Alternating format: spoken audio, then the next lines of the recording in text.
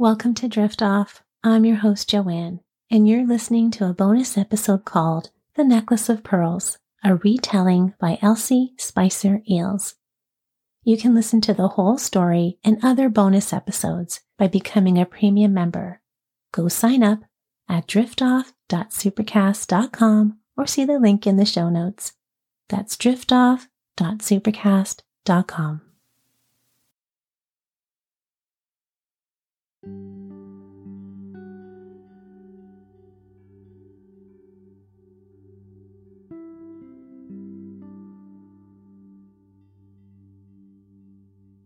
Welcome to Drift Off, bedtime stories to help you unwind, relax, and drift off. Thank you for joining me. I'm your host, Joanne, and it's a pleasure helping you get restful sleep. I created this podcast because I wanted to provide a quiet space for comfort for my listeners. Life can get really busy, and I want this podcast to be a soft place to land at the end of the day where you feel safe and cozy as I read you a bedtime story to help you unwind and relax as you ease into a restful night's sleep. So if you're enjoying the podcast and want to support the show so that we can continue to bring you even more sleepy bedtime stories, we've created a premium membership where you can enjoy relaxing, intro and ad-free listening, 2 monthly bonus episodes, as well as access to a monthly guided sleep relaxation or sleep hypnosis that you can use at bedtime to help you sleep. Go sign up at driftoff.supercast.com or see the link in the show notes. That's driftoff.supercast.com. Tonight I will be reading The Necklace of Pearls, a retelling by Elsie Spicer Eales from the 1920s, about a water nymph and a handsome young lad who lives happily on an island with his loving mother. The water nymph, who secretly loves the lad, saves him and his boat from a boating accident and takes him far away down in the depths of the sea where she lives, putting a filter on him so that he forgets about his life on the island with his mother. Will the lad's mother, who is grief-stricken and heartbroken, ever see her handsome son ever again? Well, let's find out. And so, as always, my friend, settling comfortably under the covers, take a full, comfortable breath. And as you exhale, relax and let go. Allow any tension to just melt away, letting your body sink deeper and deeper down into the softness of your bed. There is nothing else to do and nowhere else to be. So just lay back, relax, and enjoy the story.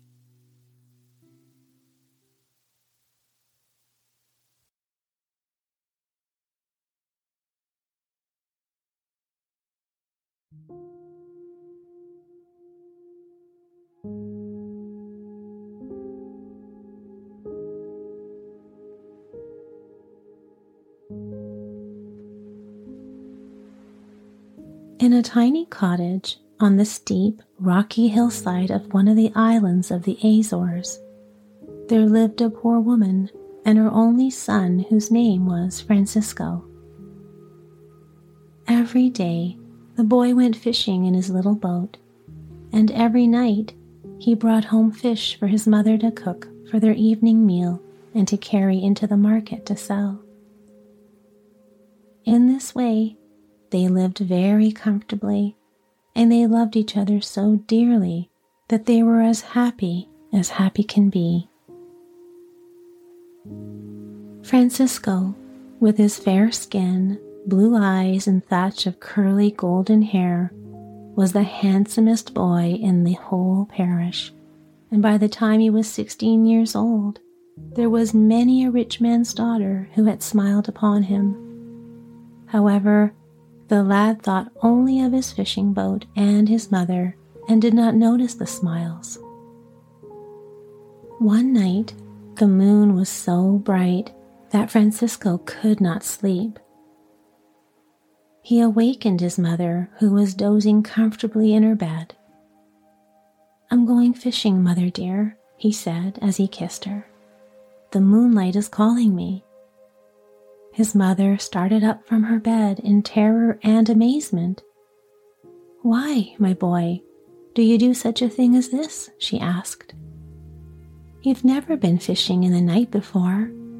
Some evil will surely befall you." "Don't worry about me, dear mother," replied Francisco, laughing at her fears. "I know how to take care of myself. It is as light as day.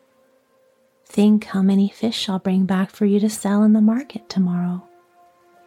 His mother shook her head anxiously, but with another loving kiss, the lad ran out into the bright moonlight.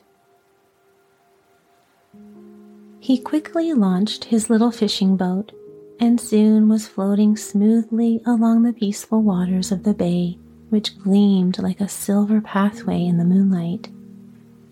The soft air, the gentle rocking of the little boat, and the face of the moon upon which his blue eyes were fixed combined to send sleep to his eyelids. Soon he was nodding in the little boat. A few moments later, he was fast asleep.